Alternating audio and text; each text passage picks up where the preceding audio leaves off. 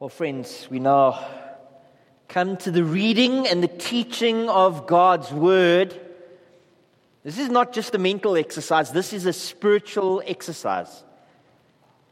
And so, it's right that even before we begin, we bow our heads and our hearts before Almighty God. Let's pray together.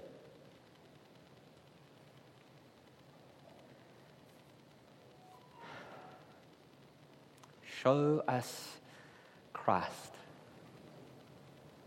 Lord, we long to see Him. Show us your Son, Jesus Christ. Holy Spirit, point us to the person of Christ this morning. Help us to see through the book of Jude, Jesus Christ and all of His glory and all of His splendor.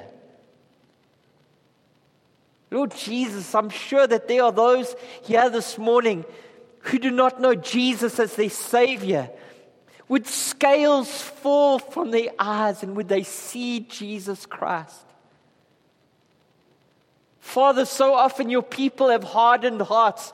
Would you crush them today? Would you soften us? Would we see Jesus Christ again and worship Him? Follow Him, love Him, desire Him, have our affections bent toward Him. Show us Jesus. Cause our attention to be bent toward your word. And then in your word, Lord God, would you show us Christ? For you have the words of eternal life, and we desire this morning to drink deeply from them. Show us Christ. This is our prayer. Amen. Well, friends, this morning, I'm going to continue a sermon series through the book of Jude. Now, we've been in the book of Jude for 5 sermons. I think this is the 5th sermon. Although really, the book of Jude doesn't have 6 parts, it has 5 parts. I'm going to tell you what those parts are even before I read through the book, so that you have them near in front of you. The book of Jude starts off in verse 1 and 2. With Jude identifying himself, identifying his readers, and then he prays for them. The second kind of step of the book of Jude, and you can follow this in your own Bibles, is verse 3 and verse 4. In verse 3 and verse 4, Jude gives the reasons why he has written this book, why this particular book, this letter of only 25 verses is so necessary to us. And I say us because the book of Jude is not written to Pastor Charles or Pastor Mark or Pastor Jabu or Pastor Isaac or Elder Patrick or Elder Sammy. It's not written to the leadership of the church. It's written to us, the church. It's written to each and every one of us. Why did Jude write this book? In verse 3 and 4, we hear that he's written this book because we are to earnestly contend for the faith. Now, you know how every letter has a body, and Jude has a body. The body of Jude's letter is from verse 5 through to verse 16. And in the guts of his letter, Jude profiles false teachers. He tells us who we are to contend against. Now, this morning, we come to the 4th part of the book of Jude. This is the part that we've really been waiting for as believers. It's how do we apply everything that we have gone through in the book up until now? This is the application of the book, the guts of the book. Jude applies what earnest contending looks like with 5 commands from verse 17 through to verse 23. Verse 17 through to verse 23 has 5 commands that we as God's people are to do as we go about contending for our faith.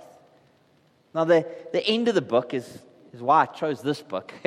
I love the last 2 verses in the book of Jude. They make my heart rise in praise every time I hear them spoken at the end of the service, every time that I memorize them myself, or when we sing them in song. I love verse 24 and verse 25 of the book of Jude, and I'm looking forward to preaching it in a future sermon. But really, Jude closes with an encouragement for those who are earnestly contending.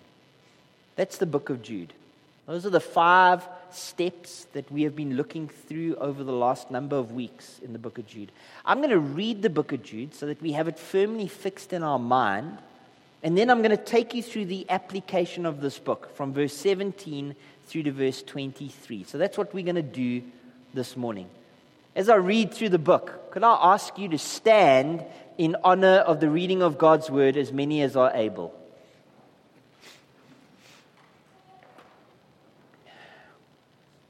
My friends, hear God's word from the book of Jude. Jude, a servant of Jesus Christ and a brother of James, to those who are called, beloved in God the Father, and kept for Jesus Christ, may mercy, peace, and love be multiplied to you. Beloved, although I was very eager to write to you about our common salvation, I found it necessary to write appealing to you to contend for the faith that was once for all delivered to the saints. For certain people have crept in unnoticed, who long ago were designated for this condemnation, ungodly people who pervert the grace of our God into sensuality and deny our only Master and Lord, Jesus Christ. Now, I want to remind you, although you once fully knew it, that Jesus, who saved a people out of the land of Egypt, afterward destroyed those who did not believe. And the angels, who did not stay within their own position of authority, but left their proper dwelling, he has kept in eternal chains under gloomy darkness until the judgment of the great day. Just as Sodom and Gomorrah and the surrounding cities, which likewise indulged in sexual immorality and pursued unnatural desire, serve as an example by undergoing a punishment of eternal fire. Yet in like manner, these people also, relying on their dreams, defile the flesh, reject authority, blaspheme glorious ones. But when the archangel Michael, contending with the devil, was disputing about the body of Moses, he did not presume to pronounce a blasphemous judgment, but said, "The Lord rebuke you." But these people blaspheme all that they do not understand, and they are destroyed by all that they, like unreasoning animals, understand instinctively. Woe to them! For they have walked in the way of Cain and abandoned themselves for the sake of gain to Balaam's error and perished in Korah's rebellion. These are hidden reefs in your love feasts, as they feast among you without fear. Shepherds feeding themselves, waterless clouds swept along by winds, fruitless trees in late autumn, twice dead, uprooted, wild waves of the sea casting up the foam of their own shame, wandering stars for whom the gloom of utter darkness has been reserved forever. It was about these that Enoch, the 7th from Adam, prophesied, saying, "Behold, the Lord comes with 10,000s of his holy ones to execute judgment on all and to convict all the ungodly of their deeds of ungodliness which they have committed in such an ungodly way, and all the harsh things that ungodly sinners have spoken against him. These are grumblers, malcontents, following their own sinful desires. They are loud-mouthed boasters, showing favoritism to gain advantage. But you must remember, beloved, the predictions of the apostles of our Lord Jesus Christ. They said to you, in the last time there will be scoffers following on their own ungodly passions. It is these who cause divisions, worldly people devoid of the Spirit. But you, beloved, building yourselves up in your most holy faith and praying in the Holy Spirit, keep yourselves in the love of God, waiting for the mercy of our Lord Jesus Christ that leads to eternal life. And have mercy on those who doubt. Save others by snatching them out of the fire. To others show mercy with fear, hating even the garment stained with the flesh. Now to him who is able to keep you from stumbling and present you blameless before the presence of his glory with great joy. To the only God, our Savior, through Jesus Christ our Lord, be glory, majesty, dominion, and authority before all time, now and forever. Amen. Please be seated.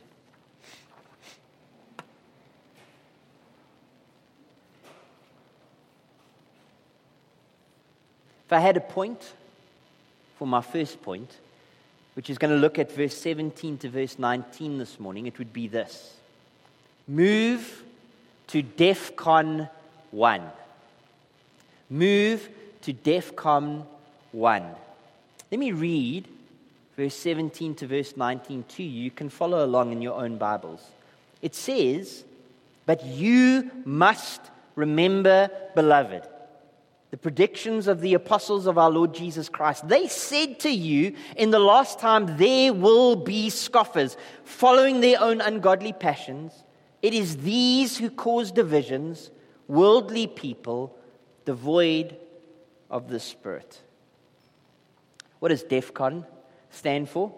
DEFCON stands for Defense Readiness Condition. It is an alert state which is used by the United States Armed Forces. DEFCON prescribes five graduated levels of readiness for the United States military. It increases in severity from DEFCON 5, which is the least severe, all the way to DEFCON 1, which is the most severe. The highest level, DEFCON 1, signals nuclear warfare. During the Yom Kippur War, as well as during the September 11th attacks in the United States, the military moved the DEFCON level to DEFCON 3. During the Cuban Missile Crisis and the Persian Gulf War, they escalated the DEFCON level to DEFCON level 2. Central Baptist Church, we need to move to DEFCON 1 because we are under imminent attack. The key to understanding verse 17 to verse 19 is the command to remember. Remember the predictions is what Jude would have us know. Jude wants us to get very practical at this stage. We've been talking for the last couple of weeks about contending for the faith. We've been talking about the last couple of weeks who we are to contend for. Today, Jude wants you to know what contention for the faith looks like, what contending for the faith looks like. And he starts by giving you a command which you need to obey. It's a command in the present tense, which means it needs to be a habitual life action. This needs to be your lifestyle. You are to remember the predictions. What predictions? Well, Jesus had said that many false prophets will arise and lead many astray. False Christs and false prophets will arise and perform great signs and wonders. See, Jesus says, I have told you beforehand. The Apostle Paul had also said, the time is coming when people will not endure sound teaching, but having itching ears, they will accumulate for themselves teachers to serve their own and suit their own passions, and will turn away from listening to the truth and wander off into myths. John, the apostle, had said that many false prophets have gone out into the world. The apostle Peter had said, scoffers will come in the last days, scoffing and following their own sinful desires. Jude is now saying in his book, they're here. False teachers are in our midst. The battle for the local church has begun. He goes on to tell us three things about these false teachers. The first is this: they run after ungodly passions. You can read that in verse 18, in the second half of verse 18. They run after their own ungodly passions. They present themselves as angels of light, but in actual fact, they are children of their father, the devil. And as such, they love sin more than they love Jesus. Secondly, they cause divisions. These false teachers that come into the midst of local churches, they stir up splits. They stir up schisms within the local church. Thirdly, they are devoid of the Spirit. You can read that in the second half of verse 19. They're worldly rather than spiritual. They are carnal rather than Christ-like. False teachers infiltrate churches. These wicked charlatans infiltrate local churches just like ours. They have done before and they will do so again. What Jude wants you to know in terms of you contending for the faith is you must not get caught off guard. You need to stand guard. You must not fall asleep on duty. You must remain alert. You must not let your guard down. Friends, you are to contend for the faith. Central Baptist Church, we are to move to DEFCON level 1 in terms of this spiritual battle. If I had a second point, it would be this: get combat ready. Get combat ready. We read in verse 20 and 21, you can follow in your own Bibles. But you, beloved, and again, this isn't written to the leadership of the church. This is written to us, the church. But you, beloved, building yourself up in your most holy faith and praying in the Holy Spirit, keep yourselves in the love of God, waiting for the mercy of our Lord Jesus Christ that leads to eternal life. Around the world, nations train up special forces. The United Kingdom has the SAS. The United States has the Navy SEALs, and they have Delta Force, and they have the Green Berets. Russia has the Alpha Group. South Africa has the Recce's. Each of these teams is elite. Each of these teams is specially selected. Each of these teams is highly trained, and each of these teams is highly specialized. Central Baptist Church, the battle cry has been sounded. The enemy is at the gates, and we need to take spiritual combat training and readiness seriously. We're at war, and soon you will face combat. You need to be ready. You need to be prepared. The key that unlocks verse 20 to 21 is the command, keep. The command, keep. Keep yourselves in the love of God. How are you to keep yourself in the love of God? Well, the answer is in the text. It comes in three parts, three participles, which go with this command to keep. It's by building, by praying, and by waiting. Building, praying, and waiting. Building first. We read in verse 20 in the first half, Jude says that you are to build yourself up in your most holy faith. You are to hear the Bible. You are to read the Bible. You are to study the Bible. You are to memorize the Bible. You are to meditate upon the Bible. If you are to be combat ready for the spiritual war, which is certainly coming, you need to be scripture saturated.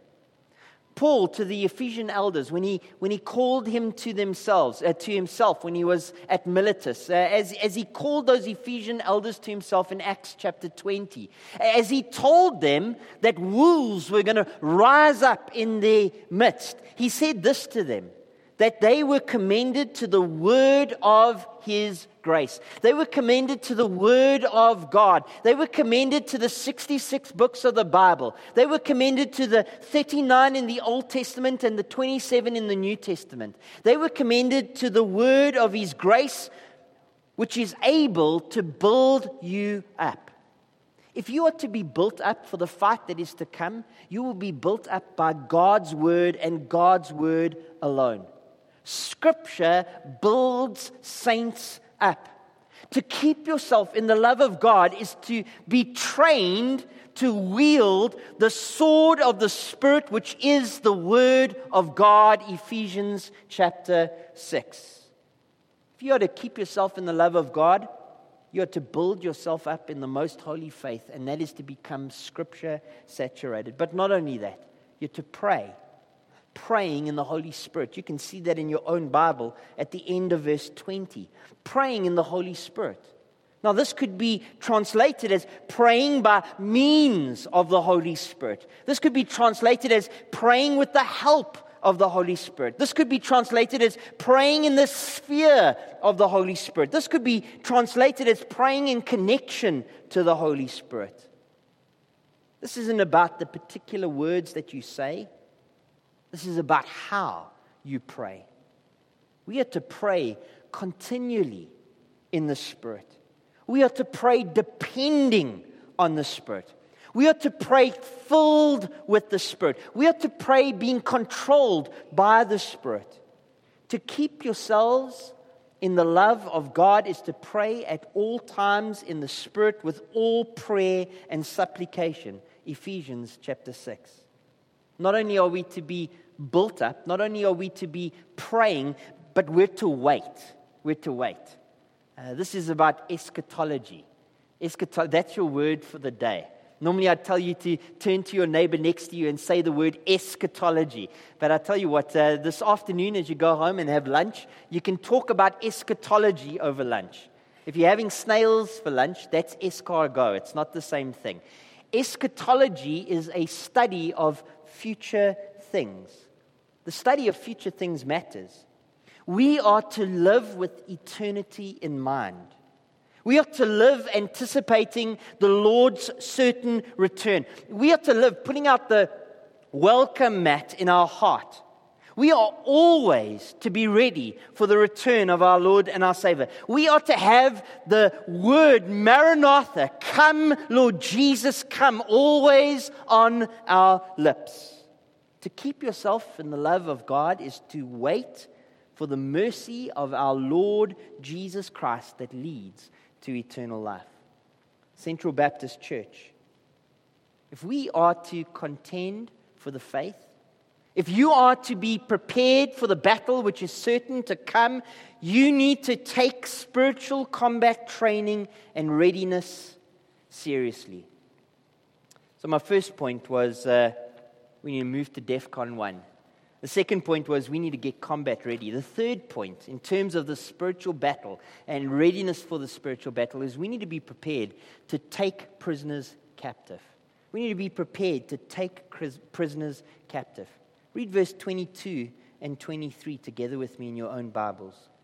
And have mercy on those who doubt. Save others by snatching them out of the fire. To others show mercy, but with fear, hating even the garments stained by the flesh. My grandfather fought in World War II. My great-grandfather fought in World War I. Lots of images of war swimming around in our minds this week. My great-grandfather in World War I was a non-commissioned officer. My father has all of his medals and his memorabilia in a box. And from time to time when I go to Port Elizabeth, I go through it and I look what's in there. A couple of years ago, I found his officer's handbook and I read through it. It wasn't a very long book at all. There's a chapter in that book, and granted we're talking about World War I, which talks about how to treat deserters. Shoot them quickly, publicly. How are we to treat Christian deserters? How are we to treat Christian drifters? How are we to treat Christian doubters? How are you to engage with your family, who you're thinking of right now, your friends, your spouse, your child, your parent who is struggling with their faith? Well, the answer isn't that you're supposed to shoot them. Central Baptist Church, we are to be a salvation army. We are to take prisoners captive. The key to unlocking verse 22 is another command. It's our third command. It's have mercy. Have mercy on doubters. We're to be a merciful army. Remember Jude's prayer at the beginning of the letter. We just read through it. You can take a look in your own Bible at verse 2. May mercy, peace, and love be multiplied to you. And what are we waiting for at the end of verse 21? We just read it.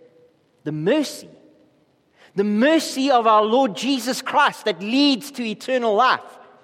Our spiritual lives are mercy from beginning all the way through to end. And we who have received so much mercy are to be merciful and exercise mercy in response. Because believers do doubt. Zechariah doubted that he would have a son in Luke chapter 1. Thomas doubted that Jesus rose from the dead in John chapter 20. John the Baptist doubted that Jesus was the one in Matthew chapter 11. Believers do doubt. And when they do, we who are spiritually stronger are to act with mercy toward them. What does this mercy look like? We are to pray for doubters. We are to pray with doubters. You are to send a WhatsApp voice note of prayer to those who are doubting. We're to share a psalm with doubters. We're to share a sermon to doubters. We're to meet with doubters. We're to have a cup of coffee with those that are doubting. We're to journey alongside doubters. We're to disciple doubters. We're to care for doubters. We're to bear doubters' burdens. We're to be patient with doubters. We're to speak the truth in love with those who doubt. We're to teach doubters. We're to comfort doubters. We're to encourage doubters. We're to exhort doubters. We are to have mercy on doubters. But what about those who have come to an end to their doubting? What about those who have begun to drift away? How are you to contend well for the faith with them? Jude says that we're not to contend with them, we are to contend for them. The key that unlocks the first half of verse 23a is the command to save. We're to save them. And this is a present tense command. This is to be our habitual practice. We're to live a gospel lifestyle. We are to do everything we can to see souls saved because heaven and hell hang in the balance. This very moment, men are being singed by the fires of hell. And if they are not saved, an eternal inferno will engulf them. They are in mortal danger. They will suffer eternal damnation. In September 1985, there was a pool party at the New Orleans Municipal Pool. It celebrated the first summer without a drowning at the pool. 200 people gathered, including 100 certified lifeguards. When the party broke up, the fully dressed body of Jerome Moody was discovered, drowned in the deep end. Drowned, surrounded by lifeguards at a lifeguard party.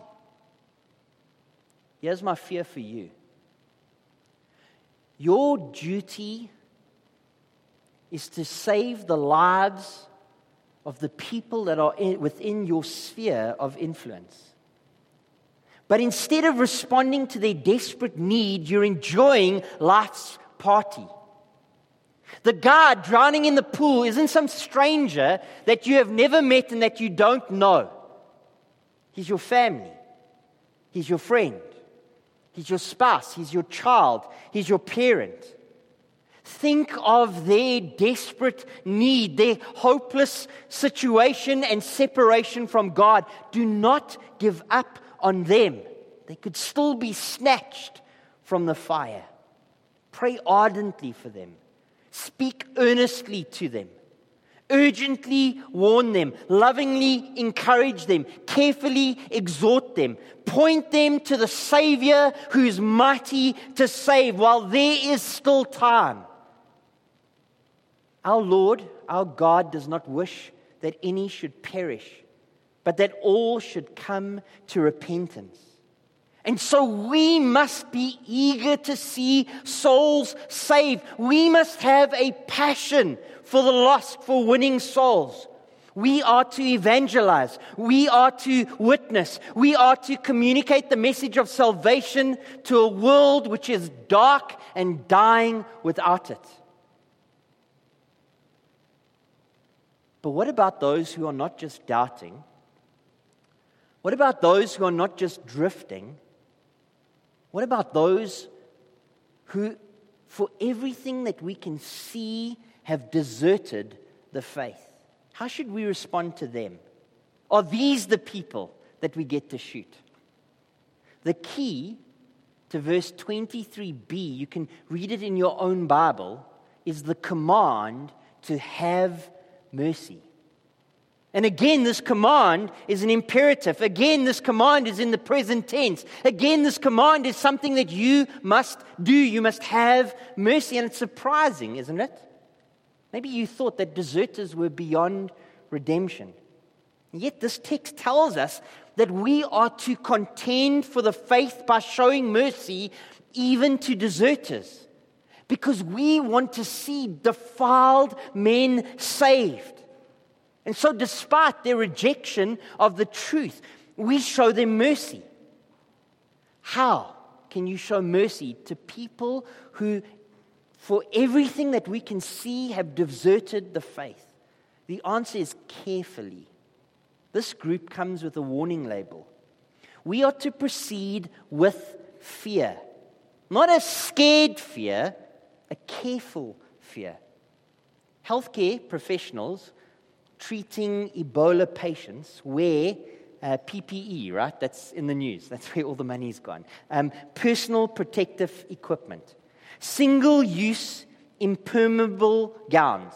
Double nitrile gloves. Masks. Face shields. Surgical hoods. Impermeable boot coverings. A careful fear. Because you do want to treat the patient who has Ebola, but nobody wants to catch Ebola.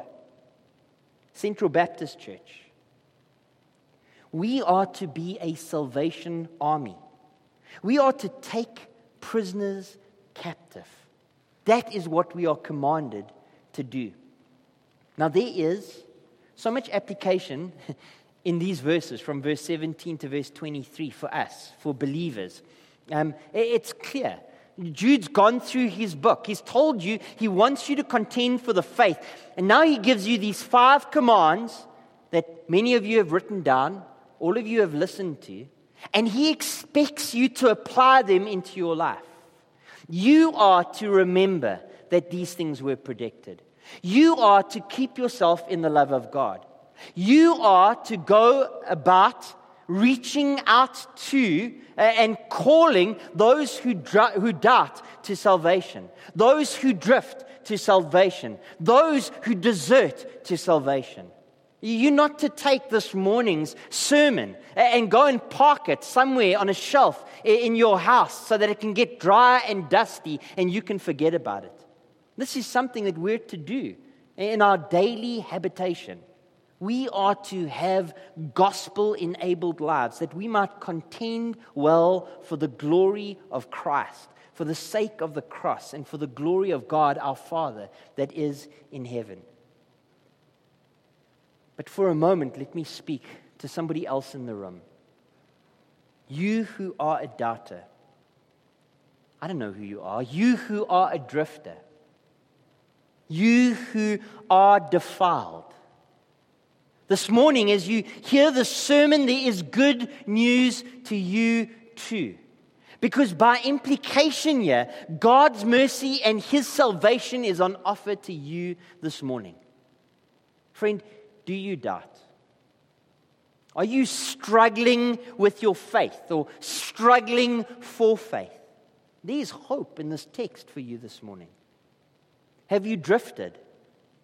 Have you been looking for meaning in places other than God's word, cultural beliefs or cultural practices, the world and all that it has to offer, spiritualism of this age, a religion contrary to the faith that was once and for all delivered to the saints? Are you dabbling in danger? Are you positioned too near the fire? There's hope in this text for you this morning. Are you defiled? Have you left the faith? Do you think that you are beyond Christ's reach? That your sin and your rebellion stack up so high against you that salvation has surely passed you by?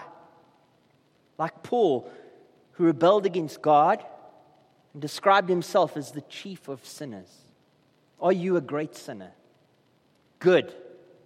It's time. There's hope in this text for you this morning. Hear from God's word to you this morning that mercy and salvation is proclaimed towards doubters, towards drifters, and towards those that are defiled. You are not beyond the reach of God, who is mighty to save. There was mercy enough for Thomas. There was mercy enough for John the Baptist. There was mercy enough for the Apostle Paul. There's mercy enough for me, and there's mercy enough for you in the cross of Jesus Christ, our Lord. To start with, friend, the gospel message isn't aimed at good people, because good people don't exist. All have sinned and fallen short of the glory of God. That's Charles at the back and Mark in the front and everybody in between.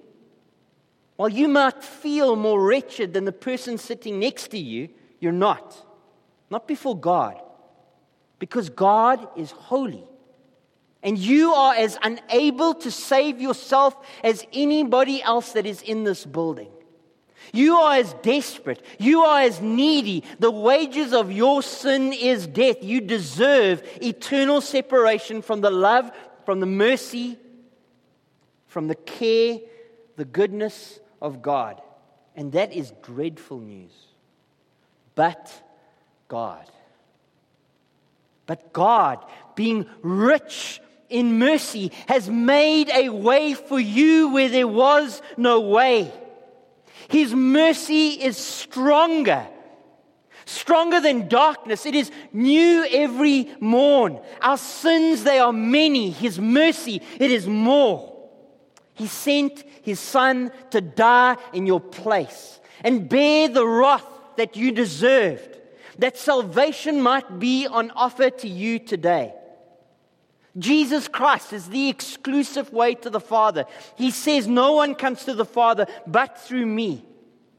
But friend, on the cross as Jesus died, He died as the perfect, spotless Lamb of God that takes away the sins of the world.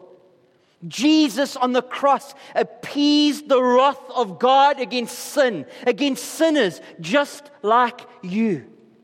Mercy has made a way where there was no way. Friend, this morning, with urgency, immediately, do not delay. Repent from your wandering and come to the fold of God. Jesus Himself will rescue you from danger. Jesus Christ is such a great Savior for such a great sinner as yourself. Call on Him. Cry out to Him. Cast yourself upon Him.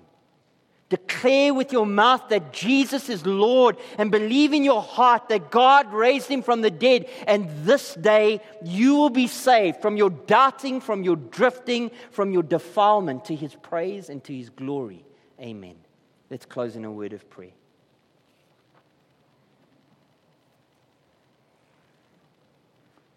Lord God, we read of mercy in your word.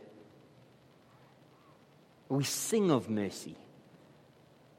We sing of mercy which is stronger than the sin that entangles us. We sing of mercy which is abundant, new every morn. We sing of a great and glorious, merciful God. Mercy evidenced in His Son, Jesus Christ, who is Lord and Savior. Father, for those who have put their faith and their trust in God, I pray that you would impress the imperatives of Jude on our hearts.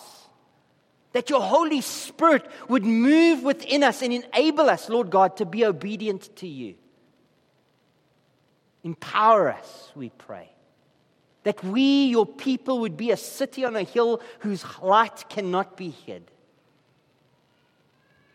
Father, for those who have not yet placed their faith and their trust in Jesus Christ, I ask, Lord God, show them Christ. Show them Jesus, Lord. Show them the Savior. Show them their desperate need for salvation. Show them the Lamb of God who takes away the sins of the world. Grant them faith to believe. Cause the scales to fall from their eyes. Save men and women, even in our midst. Even today, we pray. In the wonderful name of Jesus Christ. He is our Lord and our Savior. Amen.